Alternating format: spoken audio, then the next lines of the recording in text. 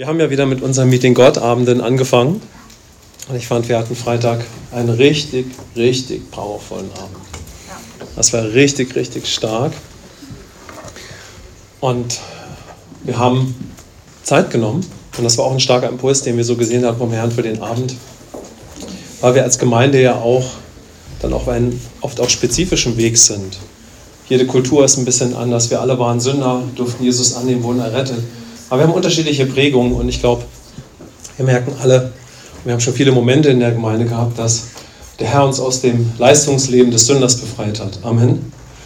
Und gleichzeitig kann uns das natürlich sehr geprägt haben. Und wir sind ja auch in einer sehr fokussierten Leistungsgesellschaft und haben wir ein Stück weit da auf eine Bibelstelle geschaut mit Jesus, wie er die Kinder herzt und liebt und die Jünger stört das. Und die Jünger haben wir zur Zeit von Jesus auch in einer sehr stark religiösen Leistungsgesellschaft gelebt und wir haben das so aufgegriffen. Aber mit dem Gedanken, hey, wir können wiedergeboren sein und insbesondere wenn wir einen starken Leistungsgedanken im Leben davor gelebt haben, nehmen wir den natürlich oft auch in unser jetzt befreites, erlöstes Leben mit Jesus hinein. Und so kann auch das Leben in Christus wieder so ein Leistungslauf werden. Ja? Also wir haben diesen Leistungsgedanken ja oft im Denken. Also da haben wir uns ein bisschen Zeit für genommen und sind dann in eine richtig ganz, ganz wertvolle Lobpreiszeit gegangen, fand ich. Und da haben wir ein starkes Momentum noch gehabt mit einem Impuls, den wir auch an dem Abend hatten und den möchte ich gerne heute hier mit reintragen, nämlich, dass der Herr den Müden Kraft geben will. So, wir hatten da so einen Moment und dann ein paar starke Eindrücke zu dieser Bibelstelle, da geht es um den Adler, ich lese sie uns gleich mal vor und wir haben das bewegt und hatten den Eindruck, das nehmen wir heute Morgen mit hinein. Ja? Also wir nehmen diese Bibelstelle und was da dann auch so passiert ist, ein Stück weit mit hinein, aber natürlich kann man so einen Moment, den man so in der Gegenwart Gottes hat, an so einem Lobpreis haben, kann man nicht irgendwie so 1:1 kopieren, so an diesem Abend dann in der Lobpreiszeit. Aber diesen Impuls von Gott, ne, so dem Müden Kraft zu geben, was heißt das, den würden wir gerne heute hier mit reinnehmen. Mal gucken, wir haben Öl mitgebracht, vielleicht nehmen wir uns nachher Zeit zu beten für jeden, der das möchte. Schauen wir mal. Okay, die Bibelstelle ist aus Jesaja 40, Verse 25 bis 31.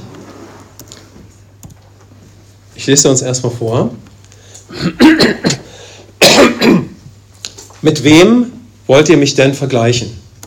Dem ich gleich sein soll, spricht der Heilige. Hebt eure Augen auf zur Höhe und seht.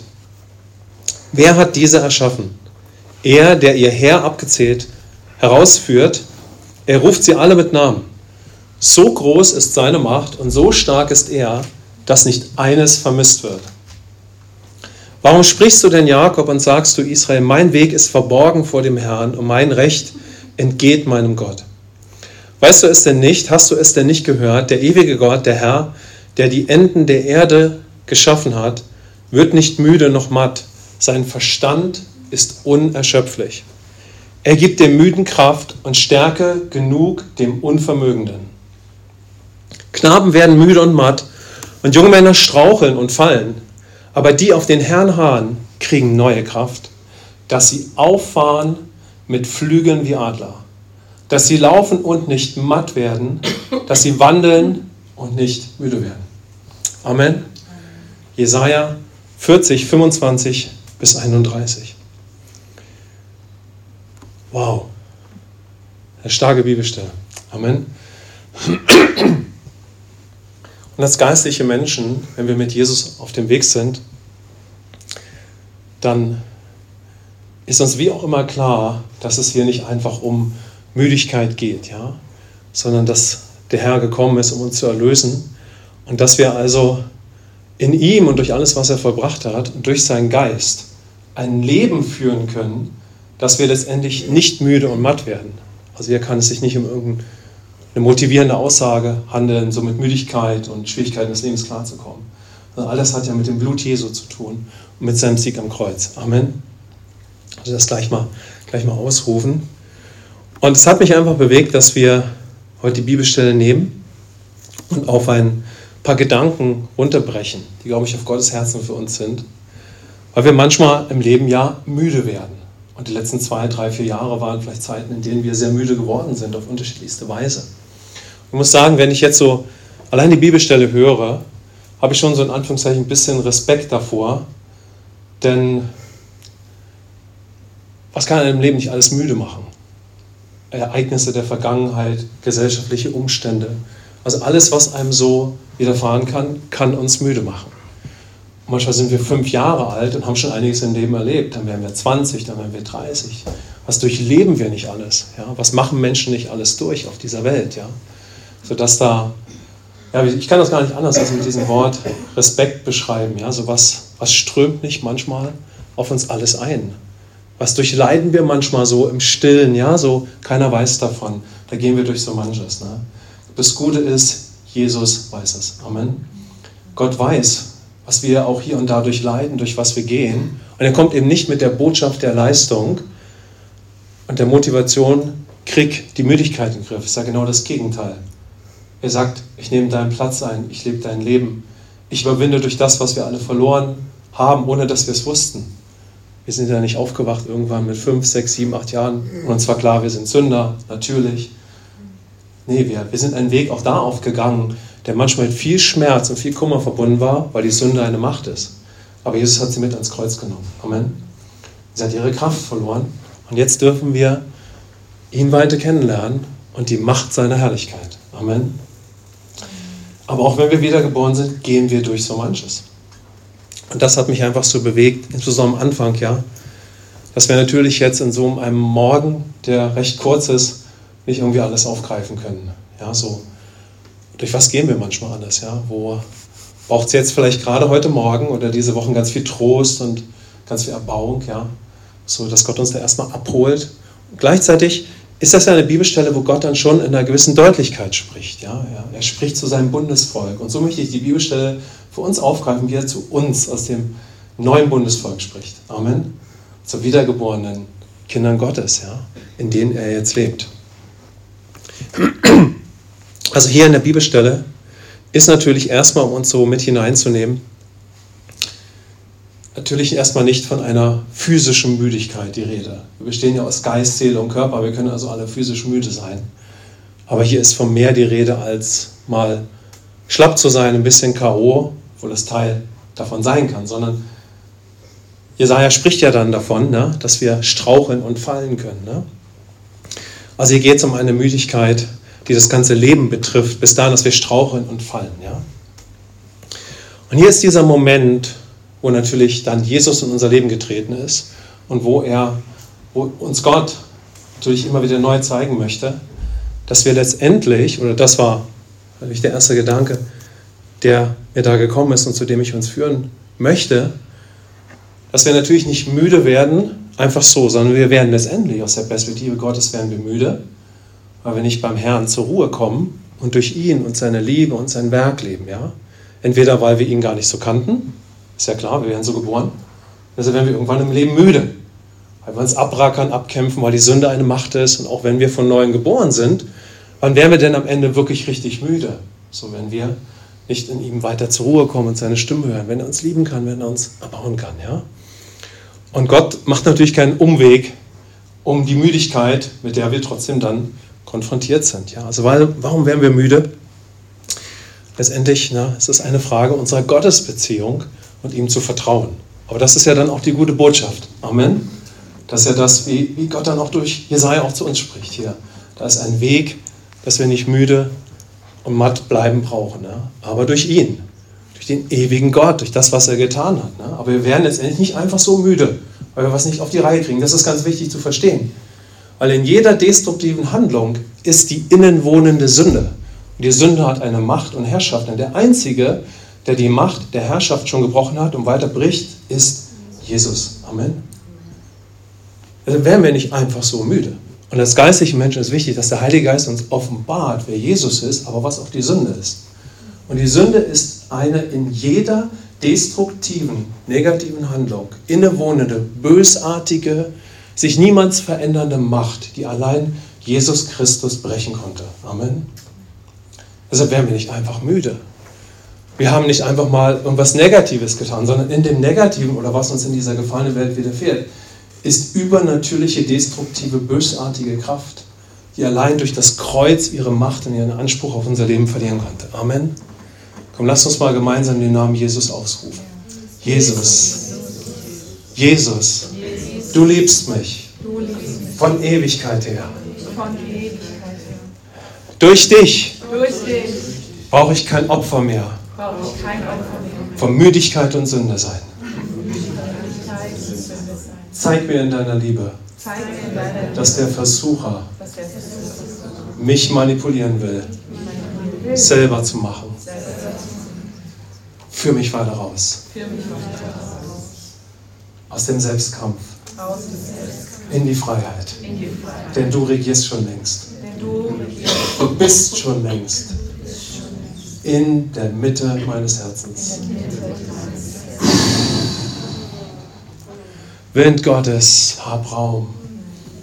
Shura Brasikara. Lass uns mal den Heiligen Geist bitten, dass er unsere geistlichen Augen weiter füllt. Shura Brasikara Bashanta. Danke, Herr, dass heute ein Morgen ist, wo so viele Adler wieder neue Kraft kriegen und wo du uns stärkst. Nicht auf menschliche Weise, sondern durch den Geist. Durch den Geist. Komm, lass mal einen tiefen Atemzug in der Gegenwart Gottes nehmen. Jesus. Es ist deine Kraft, die hier ist. Jesus. Es ist deine Herrlichkeit. Jesus. Jesus. Jesus. Jesus. Jesus. Wo du bist, verändert sich die Atmosphäre. Oh, Jesus. Wow. Hey, wir taufen in 2 Wochen Täuflinge auf den Namen des Vaters und des Sohnes und des Heiligen Geistes. Der Name Jesus wird über ihr Leben geschrieben sein. Der Name ist schon in ihr Herz geschrieben, aber jetzt wird er über das Leben geschrieben. Amen. Und dann dürfen wir wandeln und Gott ist mit uns. Amen. Der Himmel ist offen. Er ist unser Aber-Vater und er weiß, wie es uns geht. Und er ist on the road mit uns. Amen. Wir sind jetzt on the highway to heaven. Amen. Amen. Und hey, er geht mit uns, dass wir einfach, ja, auch erneuert werden, ne, aus diesem verkehrten Denken. Ja. Was sagt Petrus? Lasst euch retten aus dieser verkehrten Welt. Also das ist das, was mich am meisten bewegt am Anfang. Denn in diesem Bibelvers ist so viel, da könnte man eine ganze Woche füllen, 2 Wochen. Durch was geht man nicht alles? So viele persönliche Dinge. Aber wenn wir so mal ganz tief gehen würden, so tief gegründet werden im Herrn und in seiner Liebe und sein Werk, dann glaube ich, ist ein ganz wichtiger Part, dass uns offenbar wird, dass wir nicht, wer er ist, worüber er dann ja auch spricht und warum wir müde werden. Wir werden müde, weil Sünde eine Realität ist. Weil der Feind uns belügen möchte. Wir werden müde, weil er uns verführen will. Wir werden müde durch die Lügen des Feindes. Und indem wir dann eben leider wieder durch die eigene Kraft leben. In spezifischen Alltagssituationen. Weil wir schon immer so programmiert waren, weil wir schon immer so gedacht haben. Und dann haben wir eben nicht nur einen schlechten Gedanken, sondern in diesem schlechten Gedanken ist teuflische, bösartige Kraft und Macht, die Jesus aber schon längst gebrochen hat. Amen. Es ist nicht einfach nur ein schlechter Gedanke. In diesem Gedanken ist etwas Zerstörerisches. Der Gedanke ist Sünde. Und wir wissen, dass die Sünde Schuld nach sich produziert. Sie macht uns krank. Sie beeinflusst unseren Körper. Sie macht unsere Seele krank. Sie bewirkt, dass wir beladen und belastet sind. Und die einzige Antwort auf Sünde ist ausschließlich Jesus Christus. Amen. Was für eine Hoffnung. Niemals hat Gott uns für Sünde geschaffen in seiner Liebe. Amen. Komm, wir sagen mal, Vater, du wolltest nie, dass es Sünde gibt. Deshalb wurde ich auch nicht für Sünde geschaffen. Ich kann gar nicht mit Sünde umgehen. Komplett unmöglich. War nie dein Plan. Ich gebe es auf, gegen Sünde zu kämpfen. Ich will nur noch den guten Kampf des Glaubens kämpfen. Und das Blut Jesu erheben. Wo immer ich irgendwie zu kämpfen habe mit dieser gefallenen Welt. Ich glaube, das liegt auf Gottes Herzen. Und er möchte uns da weiter reinführen. Und ich muss schon sagen, als ich diese Bibelstelle gehört habe für Freitagabend, waren wir sowieso schon so in einem Prozess, dass Gott mit uns weitergeht. Wir hatten ja auch den Visionssonntag CTN 2.023, so Gott geht mit uns weiter. Ja. Und ich glaube, dass er mit uns auch weitergeht in den Situationen, die wir haben und die uns beschäftigen. Aber als ich diese Bibelstelle gesehen habe, habe ich schon, wie gesagt, diesen Respekt gemerkt. Ja, das ist ein tiefes Wort. Und heute gehen wir einfach in diese Bibelstelle rein. Weil Gott möchte uns in die Freiheit führen. Ja? Und wenn wir das jetzt mal so im Herzen tragen, ja, wer der Herr ist und was uns müde machen kann, lasst uns auf Hebräer 12, Verse 1 bis 3 schauen. Hebräer 12, Verse 1 bis 3.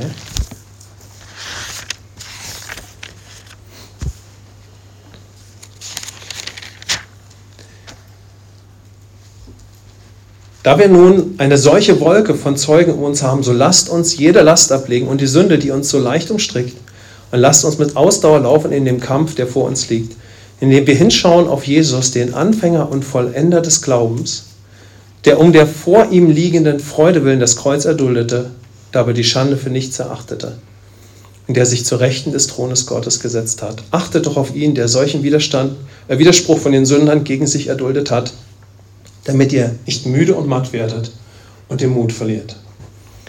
Also man könnte es auch so sagen, wo immer wir mit Müdigkeit in dieser Welt konfrontiert sind, die unser ganzes Leben betrifft, möchte der Heilige Geist unsere Augen zu Jesus erheben. Amen.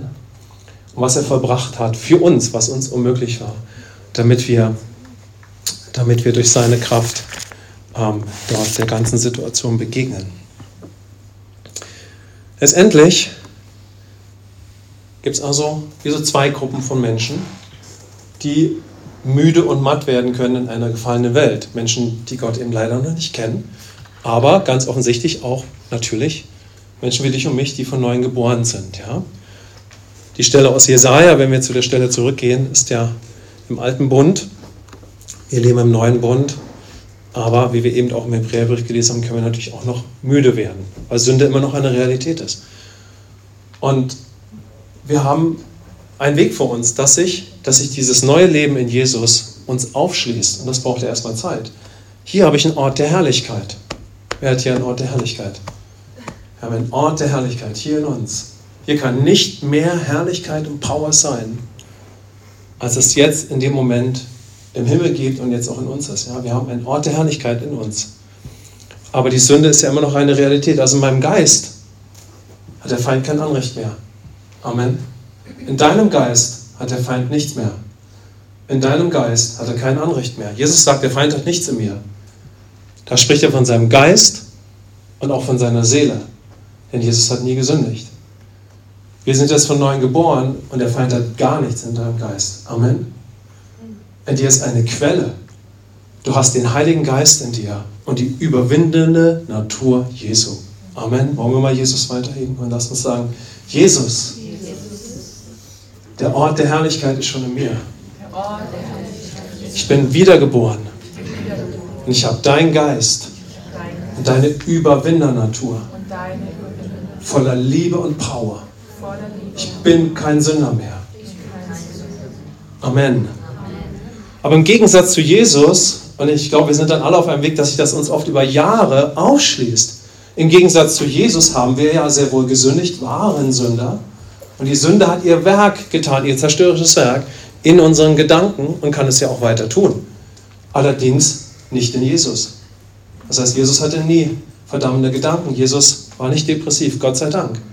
Deshalb ist jetzt sein Geist in uns, sodass auch wir im Denken erneuert werden können. Aber wir haben manchmal noch sehr schlechte Gedanken. Wir können versucht werden, wir fallen, wir straucheln.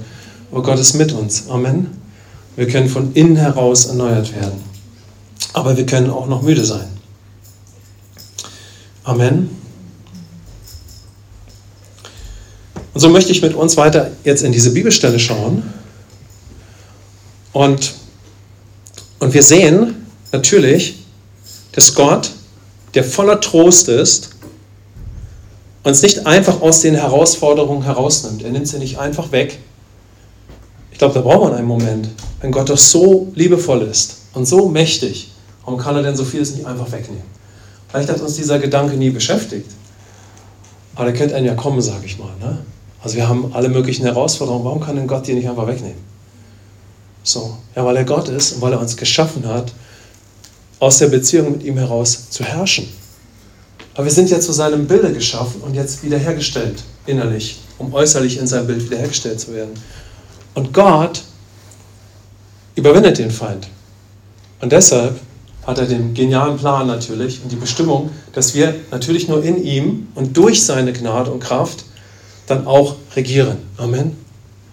Und durch ihn diesen Herausforderungen begegnen und er durch uns und wir in ihm groß wird in den schrecklichsten Umständen. Sodass Leute zu Jesus kommen und sagen, Jesus, warum ist die Person krank? Und Jesus sagt, der einzige Grund, warum die Person noch krank ist, damit mein Name verherrlicht wird. Amen. Jesus möchte durch uns verherrlicht werden. Amen. Und es geschieht durch die Beziehung, durch die Liebesbeziehung. Und indem er uns dahin führt, dass wir durch ihn in diesen Nöten regieren. Ja? Und damit sendet er uns weiter in seine Bestimmung. Ja? Und deshalb spricht ja auch Gott hier in Jesaja 40, wenn wir reinschauen. Er spricht zu Jakob. Er spricht ihn an. Gott ist voller Trost für Jakob. Er verdammt ihn nicht, aber er spricht ihn auch an. Und sagt, Jakob, schau mal, was du denkst. Ja? Er macht nicht einen Bogen drumherum. Ja? Also Gott spricht hinein. Ja? Das heißt, Gott glaubt, und natürlich insbesondere, weil wir wiedergeboren sind und seine Stimme in uns haben, dass wir in den größten, herausforderndsten Situationen, im größten Chaos, wo wir so müde sind, seine Stimme hören können. Amen. Es sind ja zwei Stimmen, die auf uns einwirken. Die des Feindes, der uns attackiert, und das ist die Stimme Gottes. Glaubt Gott jetzt, dass wir im größten Schmerz, in der größten Not, im größten Chaos seine Stimme hören können? Amen. Glaubt Gott, dass er mich, wenn ich gequält bin, mich verirrt habe, dass er mich tragen kann, wie Jesus das Schaf, das verloren auf der Schulter trägt, dass er mich aber auch immer wieder tragen kann, mich dann aufpäppelt und auch zu mir redet? Ja, er glaubt es. Amen. Als würde er nicht als dieser Vater so zu Jakob sprechen und ist auch überzeugt, dass er natürlich zu dir und mir so sprechen kann. Aber er spricht niemals mit einer Leistungsstimme, er spricht nicht verdammend. Er appelliert nicht, dass wir es auf die Reihe kriegen. Genau das Gegenteil, das wäre der Feind. Ne? So, er möchte zu uns reden, er möchte uns erbauen. Er erinnert uns als unser Erbe. Er weiß, wann er spricht und wann er vielleicht schweigt. Wir wissen manchmal nicht, wann wir zu reden haben und wann wir zu schweigen haben. Aber Gott weiß es. Amen. Aber das heißt noch lange nicht, dass er nicht trotzdem etwas zu sagen hat. Amen. Ich hoffe, wir verstehen das so, weil das, finde ich, kommt einem doch da. Ne? Was ist denn jetzt Gott? Wieso, wenn wir so zu kämpfen haben, so müde sind, was denn dann? Redest du da nicht trotzdem? Aber der große Punkt ist, wer ist Gott und wie redet er dann? Er redet immer, ich sage mal menschlich positiv, er redet erbauend. Er redet auf der Grundlage seiner Liebe und was er für uns getan hat. Und er möchte uns ermutigen, dass wir seine Stimme hören. Denn ist es nicht herausfordernd, wenn ich in der größten Not höre und durch die Gnade sei stark? Amen. Und in der größten Schwachheit kann ich durch seine Kraft stark sein, ja? So, das ist ja dann seine Stimme. Und ich glaube, dass der Herr uns heute weiter aufrichten möchte, wo wir müde geworden sind, wo wir vielleicht gestrauchelt sind, auch in den letzten Jahren, was auch immer gerade los ist, um uns aufzurichten, ja? Damit wir getröstet werden, aber dann auch auf ihn neu harren und neu auffliegen wie die Adler. Amen. Ein mächtiges Bild auf die neue Schöpfung. Amen. Denn die ganze Kraft in all dem Stress dieser Welt, dieser gefallenen, immer noch gefallenen Welt, die kann nur von Jesus kommen. Amen.